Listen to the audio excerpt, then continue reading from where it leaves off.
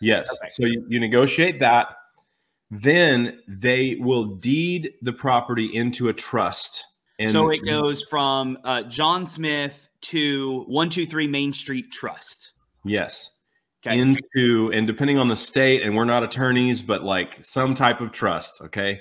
Depending on what state you're in. But so they deed it into a trust and they make you the trustee. And so that then gets filed with whatever county you're in. So you effectively have changed the title. Now you have control over that property, but the loan is still in their name. And then you just change the address, the payment information, and you just start making their payments. And that's basically how it works.